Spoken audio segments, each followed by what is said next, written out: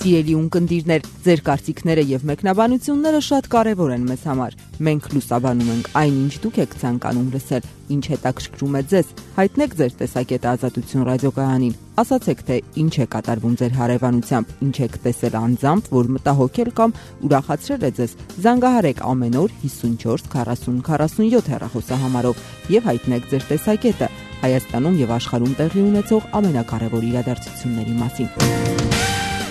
Մասնակցեք Ունկնդրի ձայն հաղորդմանը, որը մեր եթերում հեռարձակվում է ամեն շաբաթ օր։